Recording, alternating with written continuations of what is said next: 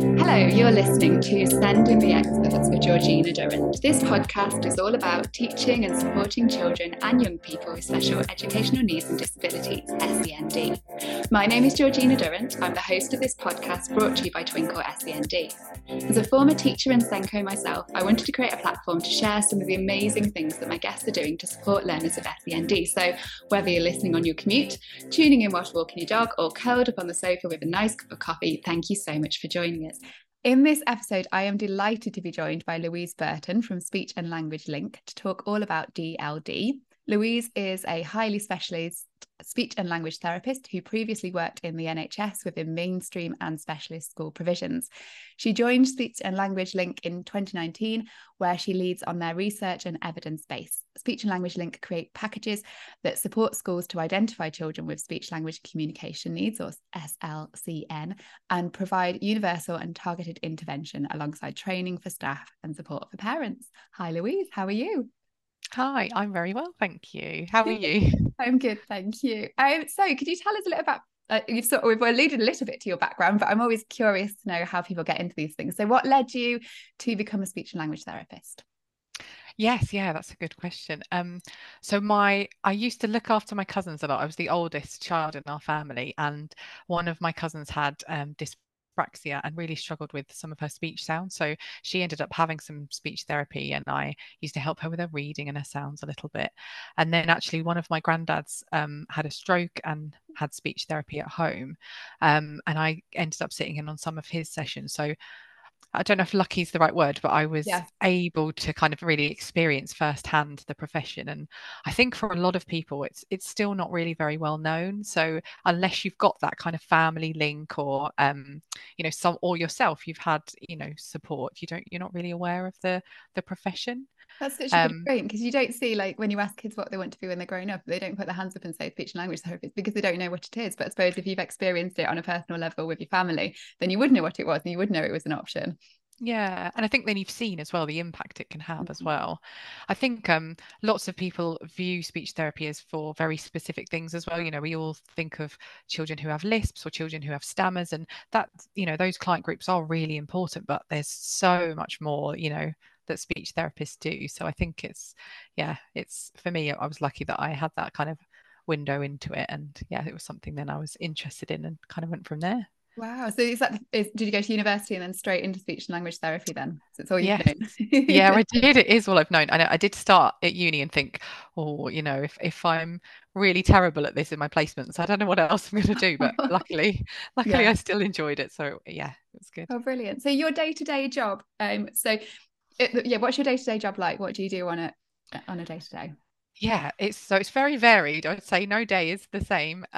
And yeah, like you said, I lead on our sort of research. So I will run any kind of studies we're doing or trials of our packages, looking at the effectiveness of them and just really making sure everything we're doing really is evidence-based.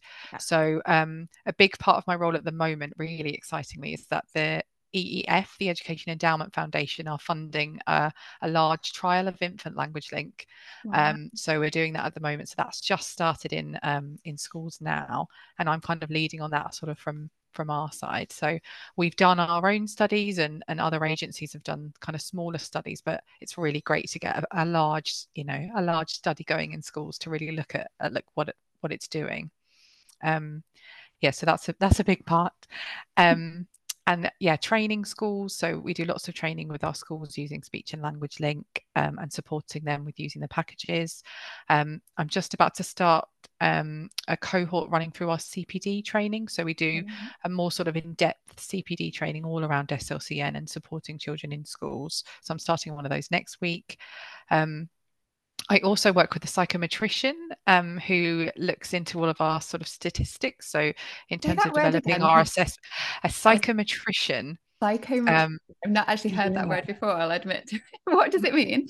So he really specializes in, kind of statistics. And so all of our packages have a standardized assessment as part of them. So we'll work with him to make sure that they are working in the way that they do and developing the assessments so that they are, identifying the children that they need to be identifying.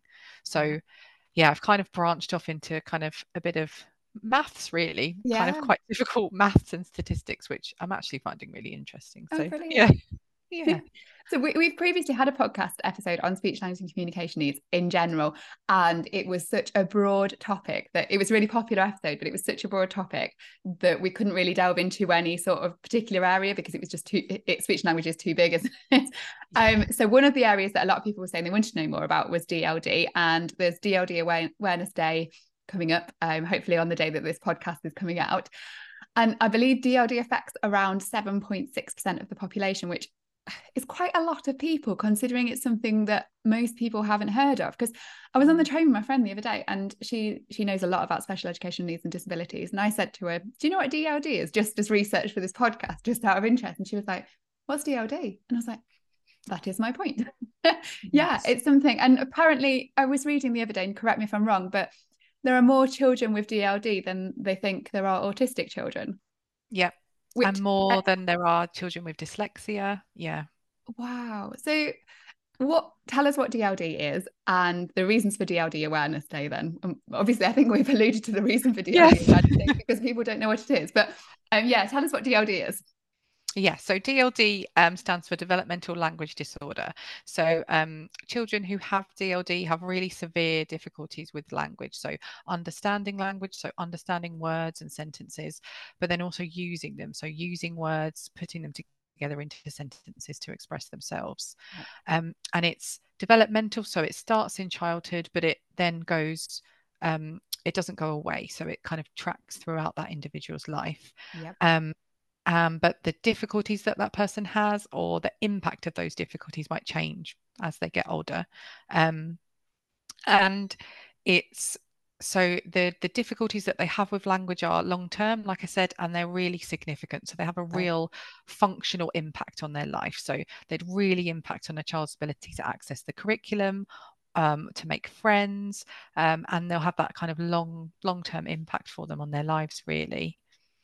And kind of similarly with autism, which you've mentioned, if you had lots of children with DLD, no one of them would be the same as the other, and because language is so complex, there's so many different areas. Children can have kind of strengths and weaknesses in different areas. So, some children might really struggle with grammar, kind of word endings and structuring their sentences, whereas others might really struggle with semantics, so like the meanings of words and how they connect together, and others might struggle with kind of processing information and retaining that information. So although the kind of core is that they've got these severe difficulties with language, they're persisting throughout their life, and they really, really have that functional effect on their life. They can be very different in terms of how they present. Yeah, which I suppose makes it even harder for people to work out if somebody has DLD. Yeah. And kind of as you said, the reason for DLD Day is that it isn't a condition that's very well known about, despite how common it is. And so we have DLD Day now every year. So it's on the 20th of October this year to really raise the profile of the condition and provide lots of resources, lots of support, and somewhere for children and families and young people to go, to be able to read up about, the difficulties that they have and to understand it better, really. That's good. And am I right in thinking that previously it was called specific language impairment? Is that right? Yes, that is Why right. was the change? Was it the word impairment that obviously we're moving away from, or what was the reasoning? It was more the sort of the specific side of it. So Okay. yes, so specific language impairment was for almost a kind of a smaller group of children. So Right. children who have developmental language disorder couldn't have another condition that would also affect their communication. So you couldn't have autism, for example, and DLD. You Yeah. couldn't have Down syndrome and DLD. But you could have another difficulty that doesn't affect your communication. So you could have, say, ADHD that affects your attention. You could have a motor sort of movement difficulty, or you could have a bit of a more learning difficulty, Yeah. if that makes sense. With the term that we were using before, specific language impairment, it was kind of, as it says on the tin, just completely specific to language. So to get that diagnosis, a child couldn't have any difficulties in any other areas. So they couldn't have attention difficulties or motor difficulties or learning difficulties. And that actually was a really, really small number of children. Yeah. And working as a therapist myself in schools, I barely ever was able to use the diagnosis Yeah. because I didn't always have enough information about the child's other areas to actually definitely say that they had it. And so then there were huge numbers of children who had these really significant language difficulties that we didn't really have a term for. Mm-hmm. And across the country, we were all using a range of different things. So we were saying language impairment, language difficulties, language delay, language disorder, and it was just really confusing for everyone involved. And I think that's part of the reason why it's just not well known about, because we just weren't really clear in terms of the Yeah, and a terminology bit we of were using. uncertainty and difference in terminology. Yeah, no, that makes sense. Definitely. And you said it's lifelong. So why is that? Because when you hear developmental, you almost think, okay, if it's developmental, then surely that means as they get older that it's going to be easier for them, but it's not. Is that right? No, it's not. So it is a type of neurodiversity. So in a Yeah. similar way to autism or to dyslexia. So it's a learning difference for them. So the way that they process language, the way they learn language is different to a child who is neurotypical. Yeah. So that way of them learning, that process, that doesn't change. So they are going to have this difficulty throughout their lives. So it's about having those strategies in place, identifying their difficulties and having that in place for them so they can make the progress and that that they can. Yeah, and so the number, we've been reading lots about the numbers of speech language and children with speech language communication needs increasing. Is that the same with DLD? Are you noticing there's more children with DLD, or you're identifying more children with DLD?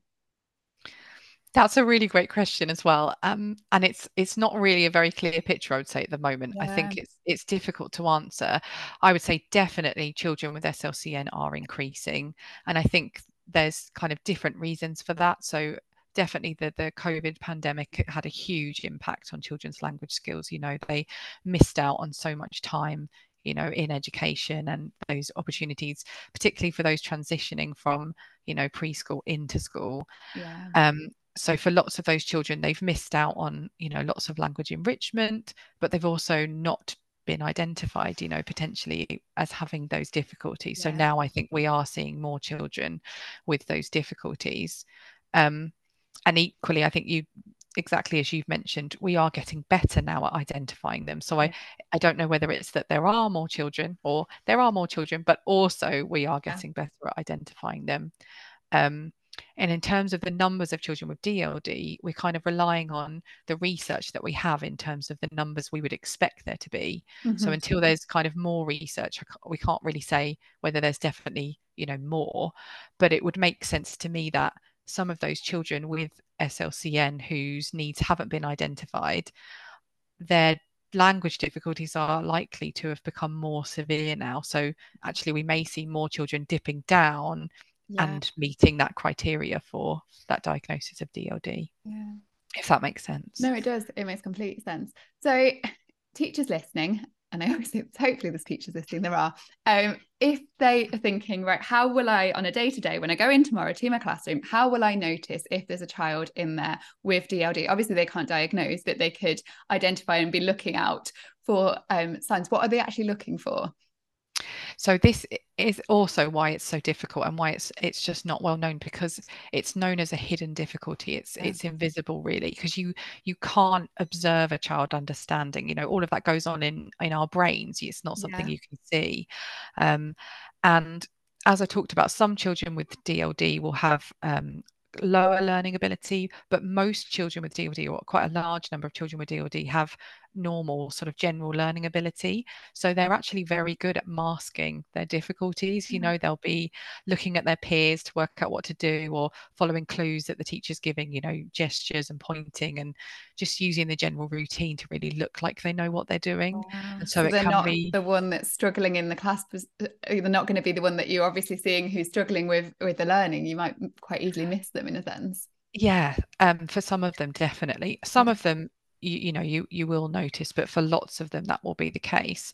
And so actually, it's thinking about if you have a child who is struggling academically, if you've got one who's struggling to develop their literacy skills, any that are struggling in terms of making friendships, if they're always getting into conflicts with their peers or misunderstanding, any with challenging behavior. You can see if you're persistently not really understanding what's happening in the classroom, why would you want to be there? Why would you want to carry on? And so actually they might have really poor attention and focus, because what's the point in trying to listen when you're not getting what's going on, really. And those as well that just always seem to get the wrong end of the stick, or just be doing the wrong thing. And I think it's really easy to think of those children as misbehaving. You'd say to them, right, I want you to go out and get your lunchbox and then come back and sit at your table. And they might just get the lunch thing and get the lunchbox and kind of wander off to the hall. And you can see how they'd be really kind of misinterpreted as just kind of doing what they want, really. Yeah, and just not following the full instructions. If you think, oh, you weren't listening properly, or you can just see how it would happen, wouldn't you? Oh gosh, it's awful. And I think because it, like you say, it's not a speech problem, is it? It's not a problem that you can notice. So like other speech, language and communication needs, if it's to do with a speech, you might notice a child struggling to speak. It's a lot easier to notice a child presumably like with those difficulties, rather than somebody who's just not understanding with a receptive language skills, not understanding properly what you're saying. Oh, that's so hard, isn't it? It's hard for teachers, and it's really hard for the child as well and their family, because there's so many misunderstandings and so much frustration that could build there. Definitely. And so we, from our point of view, it's all about screening. And we would recommend a whole school screen in reception, because really that is the only way that you're going to make sure that you catch everyone. You really can't rely on individual teachers to be looking out for those subtle things, can you? No, and they will notice things as they get to know their class. But like I say, some of these children are so good. They just want to be seen to be doing the right thing. They want to be like everyone else, and they are just really good at trying to mask the difficulties they're having. Yeah.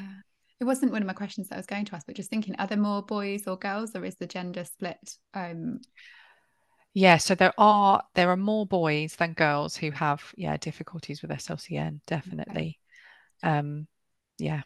So if a teacher thinks that they've listened to this and they thought, right, I've listened to Louise and she said that I think so-and-so in my class might have DLD, what do they do? So I would say definitely speak to their Senko, and find out if there is anything in school that they can use to assess or kind of screen them.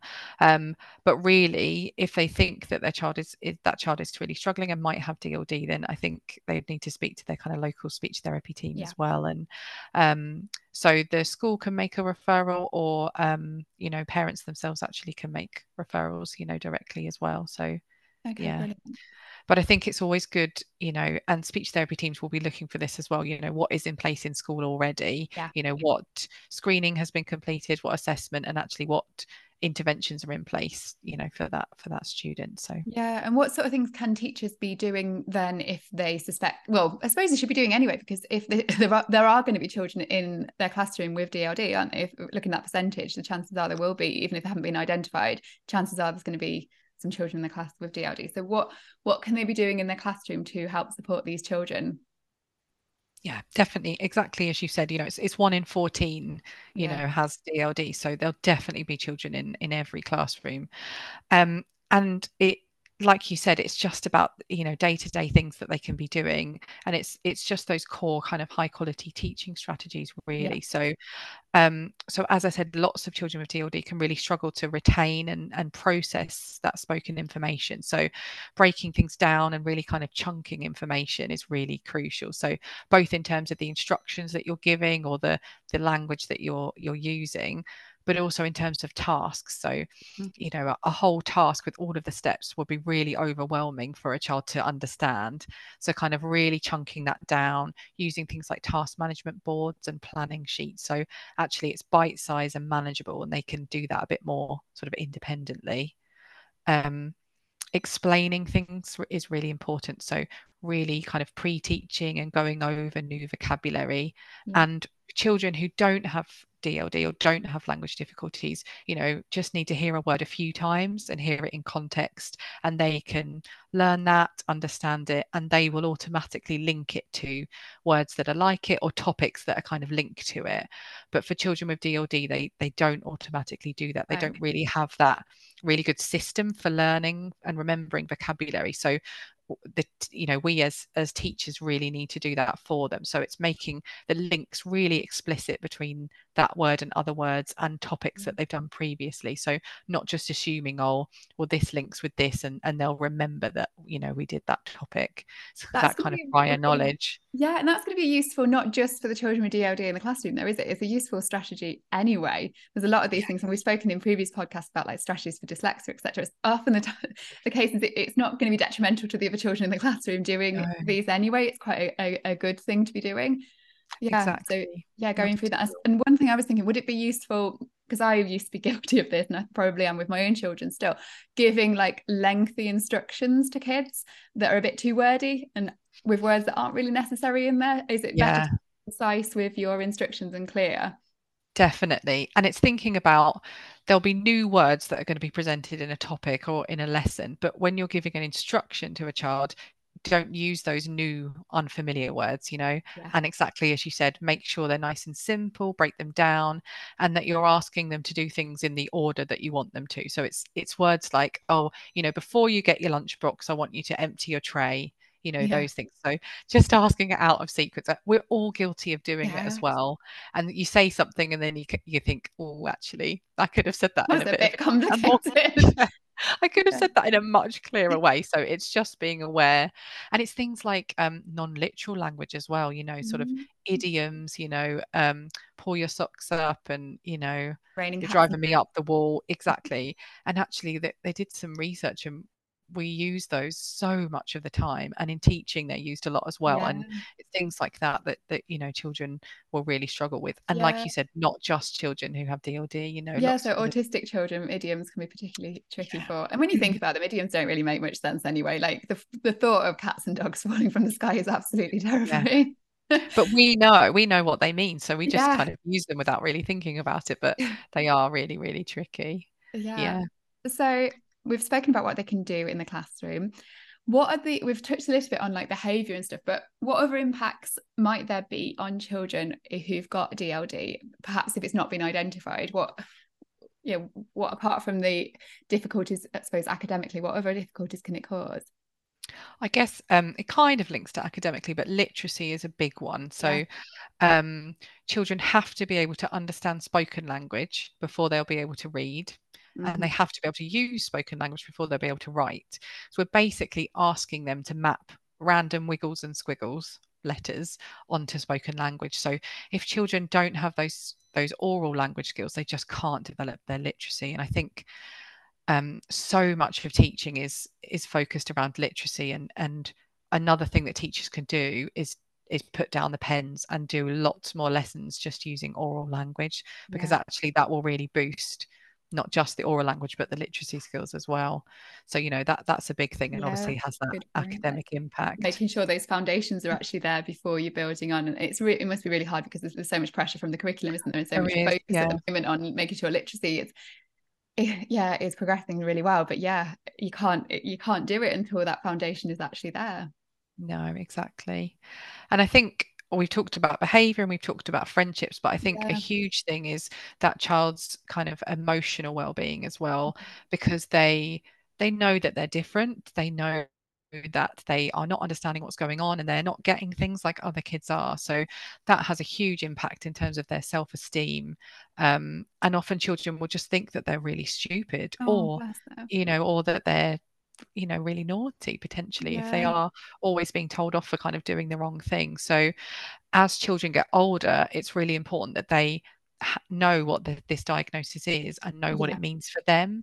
And we'll talk a little bit about it, but the DLD Day, there's a Raddled website, so RADLD, and there's lots of videos on there from children and young people who have DLD, kind of talking about their diagnosis. And there are lots of resources out there now for working on children to help them understand this, and that is really crucial because like we've said, it's going to go on for the rest of their lives. So they're the ones that are going to need to take ownership of that and know, that helps me. If my teacher does this, that helps. Actually, if this happens, that doesn't help me. I find that really difficult. And, they can take that through life into work, So, Yeah, oh, I that's love really it. Yeah, that's important. really good. It's really powerful, isn't it? Thinking about it as just a different way of thinking and sort of embracing it and realizing, and given that label, I know lots of people are concerned about giving children labels, but I often think if you don't, they're labeling themselves. Like you said, they'll be thinking that, why can't I do the same things as my friend? I'm naughty, or I hate that word, but you know what I mean? They're thinking of Yeah, all yeah, they're labeling I hate themselves it with too.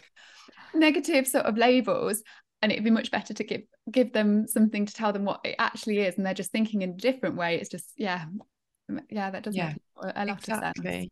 Yeah, and like you say, there are positives and negatives to those labels, but having this consistent label means that there's somewhere they can go to find out about it, to meet other people as well who have the Yeah, same difficulties. It's really empowering. for families as well to understand it and to be able to explain to other family members Yeah, why, and like yeah, grandparents and aunts and uncles, and explain, why they're having these difficulties. And it's not that they're not listening to instructions, it's that they're struggling to understand the instructions perhaps, etc. So yeah, I can see that being a really good thing. mm. So is there a link between DLD and other types of SEND then? I read something potentially about there being a link with dyslexia, but I wasn't sure if that was correct, so I wanted to check with you.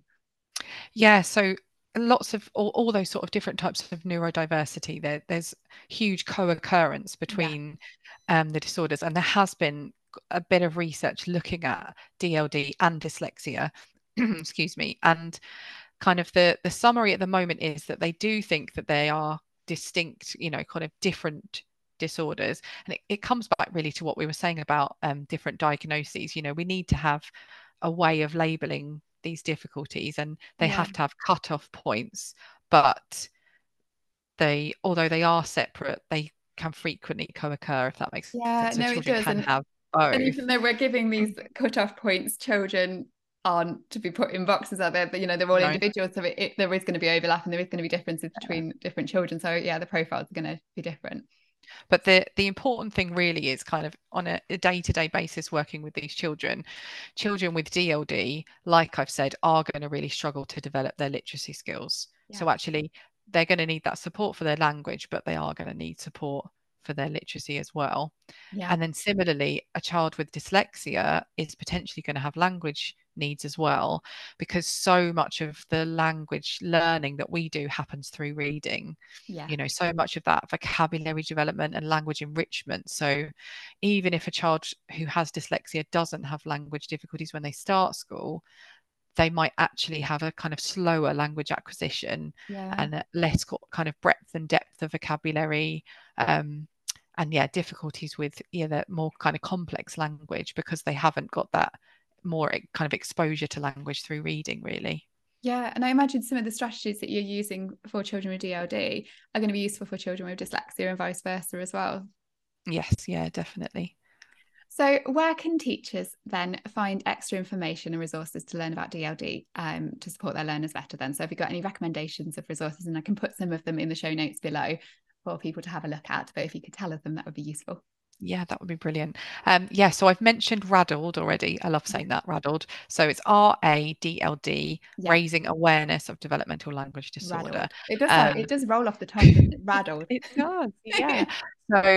So yeah, that is just exactly what it says on the tin. That is designed to tell everyone really about DLD and what it is, Yeah. and about DLD Awareness Day. So there's loads of videos on there that are really accessible about exactly what DLD is. And like I said, there's videos of children and young people kind of talking about what it means to them and Yeah. just showing it in, like you said, in a really positive way, that this is a learning difference. There are difficulties that come along with it, but actually this is what I'm doing and this is where I'm kind of striving in life, Yeah. which is just brilliant to see. And there's loads of resources on there as well. So lots for parents and lots for professionals, in terms of things to be doing in the classroom, strategies to put in place. So yeah, that's really great. Brilliant. And there was also NAPLIC as well. So NAPLIC is an association that often more supports kind of professionals. So this would be for school staff, but they have a big section on DLD. And that kind of ranges from, strategies and resources to looking at kind of the latest research. And so you can kind of delve in as kind of deep as you want to, really. Fabulous. And obviously links for your yeah. So I was just going to mention, obviously we have our speech and language link packages. So our language link packages have an assessment as part of that, so that's completed universally to identify children. So it will flag children who are at risk of having DLD that you might want to discuss with the specialist services. And then it has those kind of universal interventions, so there's classroom strategies we've been talking about, but then also more targeted intervention and training for staff. So, really kind of supporting the kind of a whole school approach really to supporting those children. Yeah, absolutely. It sounds like covering all bases there. That sounds fantastic. Is there anything I've missed that you'd like to add? And where can people find Speech and Language Link? And we'll obviously put the links in the show notes below on YouTube and on Apple or Spotify or wherever you're listening to the podcast. Do have a look at those links. But yeah, if you could tell us that would be useful. Yes, so if you go to speechandlanguage.info, that's our information website. So that's where there's all information about our packages, about our CPD training and everything that we do for schools. And you can email our help desk actually if you are interested in finding out anything. So that's helpdesk@speechlink.co.uk. Oh, fabulous. So when could somebody use that email then? If they were thinking they've got someone in their class who's got DLD and they just wanted some extra information, or what would it be useful for? So that would be useful for if someone was interested in the packages that we produce, or wanted to find out more information about those. But then once our schools are subscribing to our packages, that's kind of our help desk. So we have a team of ex-TAs who used to work in schools who kind of man our phones and emails. So any question, big or small, from our school. So it could be, I've forgotten my password, or I can't log into the website, to, I've assessed this child and I'm not really sure what to do. I'm really worried about them. What would you suggest? And our speech therapy team are kind of in that as well. So if it is a more kind of technical question, that can come through to us. Wow, that's a brilliant resource. Fantastic. Oh, well, thanks ever so much. It's been so lovely to meet you. And I feel like we've learned so much about DLD. It's been really, really useful. And I hope everyone who's listening has found it useful too. Yes, I hope so too. Oh, thank you ever so much. She was a fabulous guest. I hope that's helped with raising awareness and understanding of DLD and how to support children with DLD in schools. Do have a look at the resources and links I've popped in the show notes below, and check out Speech and Language Link and the work they do via the link below too. Thanks again for listening to Sending the Experts with me, Georgina Durrant. Make sure you subscribe to the podcast and please help spread the word about it. See you next time.